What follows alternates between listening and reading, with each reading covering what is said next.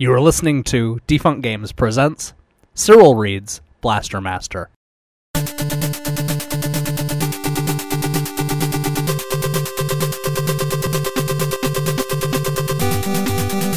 Previously on Cyril Reads Blaster Master. After being awakened by the sounds of screaming frogs, Jason investigated the disturbance and discovered that there was something very, very wrong. Before long, Jason's frog escaped, and the adventure was on. Jason rushed after him, down a dark street and into a giant swamp. And then he saw it. Jason's frog grew into a giant creature before being sucked into a huge hole. Not content to get a new frog, Jason decided to race down after him. However, after sliding through a huge cavern, our hero was met with the business end of a giant gun. Will this be the end of Jason and his frog? Find out now as we continue our journey into the heart of Blaster Master.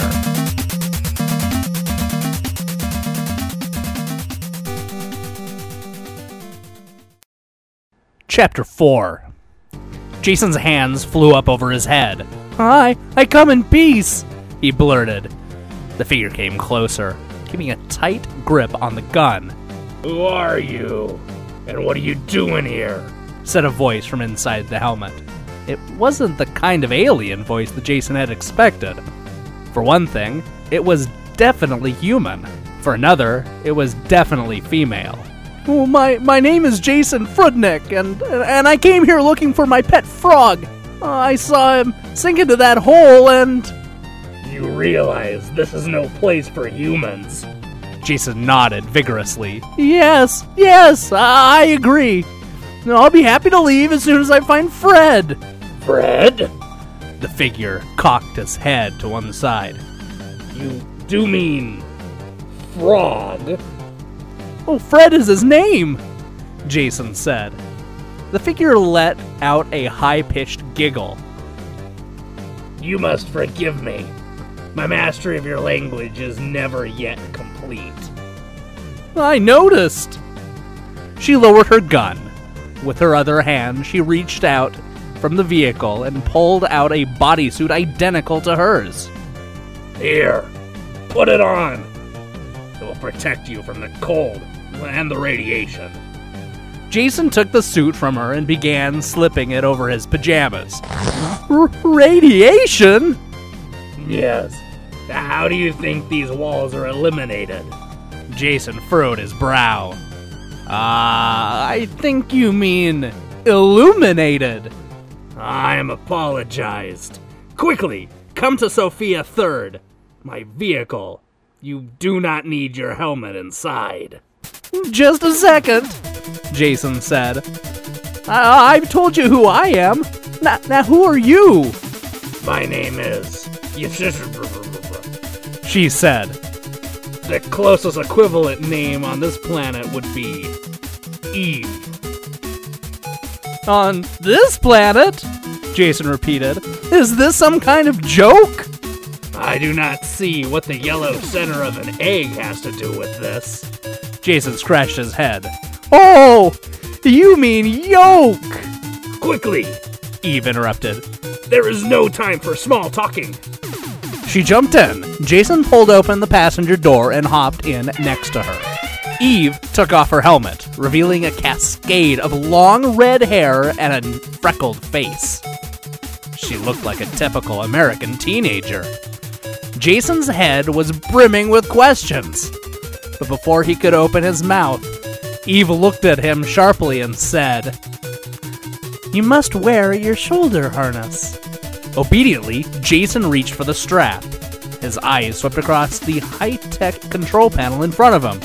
There were about a dozen levers and buttons on it, each with its own label: gun, crusher, hyper, key, homing missiles, thunder brake, multi-warhead missile, hover gauge, dive gauge, wall climber, ceiling transport. "What are these things?" Jason asked. "Oh, they're the weapon controls," Eve responded. Can you not read the labels?" "Oh, of course weapons? Hey, look! I'm just a normal kid from Long Island. Prepare for acceleration. Eve thrust her gear shift downwards, and Sophia the Third took off. Not gradually like a car, but with the force of a rocket. Yee! Jason felt his cheeks pressed backwards with the G-force, baring his teeth. There was a sonic explosion as Sophia the Third shot through the tunnel. As the ship settled into cruising speed, Jason felt normal again, and angry. He glared at Eve. Look! You've been ordering me around, expecting me to just obey your every command. Now, I want you to answer a few questions. Where's Fred? Where did you come from? Where are you taking me? What kind of place? Jason was cut off by a sudden, bone-jarring jolt. His stomach flip-flopped as Sophia the Third suddenly dipped downwards, then back up. What was? Another jolt wrenched the ship, accompanied by a resounding boom. Eve slammed on the brakes, and Sophia the Third screeched to an instantaneous stop. Eve was silent, staring intently out the windshield. Jason tried to see what she was looking at. They were a long, narrow cliff. In front of them was more cliffs, each one separated by a deep drop-off.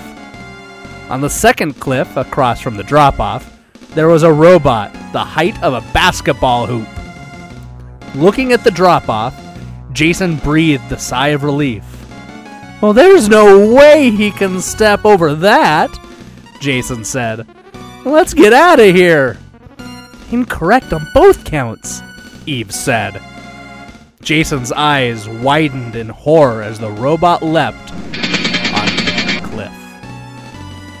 Boom! Sophia the Third jolted again, with the fearsome creature landing cleanly. He began clomping towards them. Each powerful step made Jason's teeth chatter. He's gonna get us, he screamed.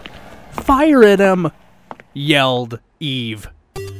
Jason stared at the control panel, bewildered. He flicked the lever marked multi-warhead missile. Nothing happened. Boom! Came the robot step. It was about 6 feet away. Fire! Eve demanded. Jason pulled thunder brake. Again, nothing. I can't. Jason looked at Eve, shaking with fear. Our power is gone. Brace yourself, Eve shouted. Before her eyes, the robot left the ground. It came down. Its heavy, solid metal boots were aimed straight at Sophia the Third. Chapter 5. Crunch! Sophia the Third sank a few inches. Jason looked up to see 2 clear footprints embedded in the roof. On Eve's dashboard, there was a bright vertical gauge marked power supply. It had been lit all the way to the top, but now the gauge was lower. Crunch! The ship sank again. So did the power gauge. The dent in the roof. They were almost touching Jason's head. Hang on, Eve said. Jason knew what she meant. Hang on. He grabbed the armrest. With a roar of the engine, Sophia the Third lurched backwards. There was a bone-jarring thud as the robot landed on the ground. He's a heavy one, Eve remarked. Well, we'll mail him a diet book later, Jason said. Now let's get out of here. The robot turned to face them, but instead was backing up. Eve drove forward. Wrong way, Jason shouted. Put it in reverse. He closed his eyes and braced for a head-on collision, but suddenly he felt a funny sensation, as if he were in an elevator, His eyes flew open, and he saw that Sophia the Third was leaping over the robot's head. Eve's hand was closed around a lever marked emergency jump. Jason let out a whoop of joy. Way to go, Eve! Don't count your turkeys before they're in the bush, Eve said, staring out the windshield. Before Jason could figure that one out, he saw what Eve was looking at.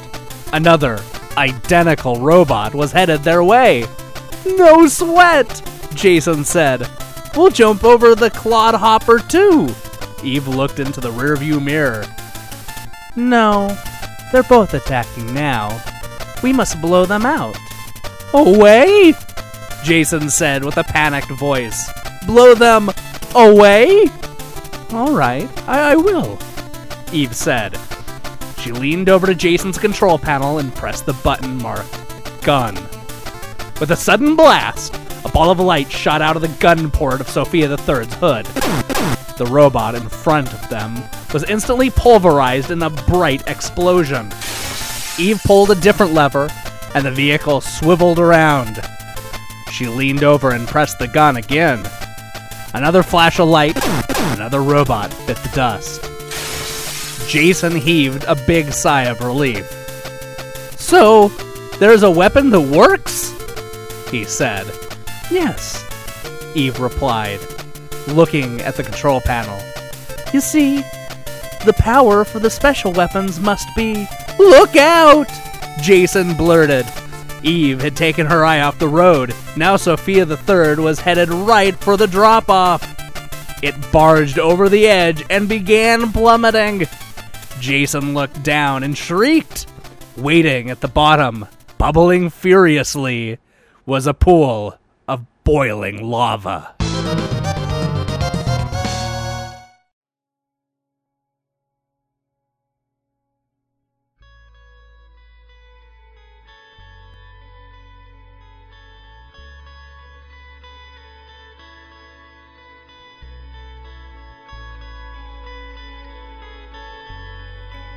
And now, an open letter to A.L. Singer, author of Blaster Master.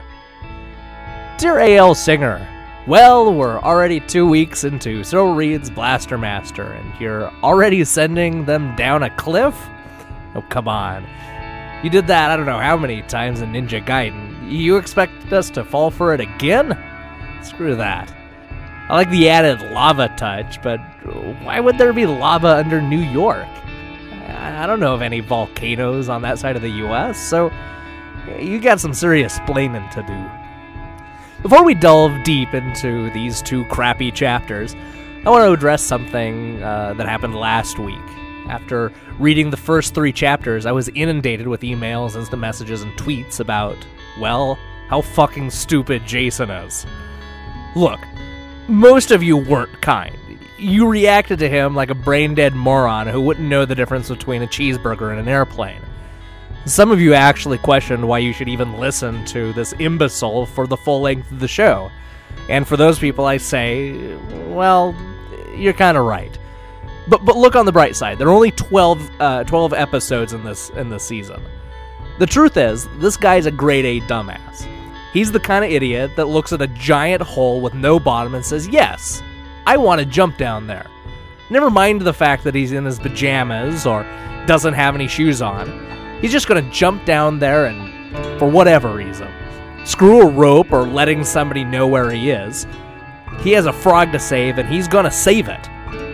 Let's just put it this way. Jason isn't going to be working at NASA anytime soon. But so what if he's an idiot? Maybe, blah, blah, blah, blah, blah. I mean, Eve will actually make this book worth listening to. After all, she almost drove the car off of a cliff that she knew about. God, women drivers. I'll tell you one thing. If my girl drove me off of a cliff that both of us saw coming a mile away, I would have serious questions about her ability to parent a child or really do anything else. I never thought I'd say this, but maybe you should let Jason drive this thing. Anyway, let's move on. So let me get this right. Eve has an identical spacesuit in the exact size that Jason needs? And a matching helmet, no less? Did somebody else die? What the hell's going on here? And if that's the case, I'm not sure I'd want to be the one wearing a costume that some dude died in. I suppose anything is better than pajamas, but it does make you wonder why she has an extra suit in the first place, especially if she's not expecting anybody. Let's face it, the first thing she did was pull out a gun on the poor guy. I don't know. Something smells fishy about the story, and it's not the robots that just came out of lava. I'll leave the whole underground robot thing for another time. I think it's time to lay this episode to rest and prepare for chapters 6 and 7. Will you be around next week, Mr. Singer? Of course you will. You have nothing better to do. It's not like you're out writing Blaster Master 2. Obviously, Sophia the Third, Jason, and blah, blah, blah, blah, blah, will die in the tragic lava accident, and we'll start next week with a whole bunch of new characters. A boy can dream, can't he? See you next week. Sincerely, Cyril Lachelle.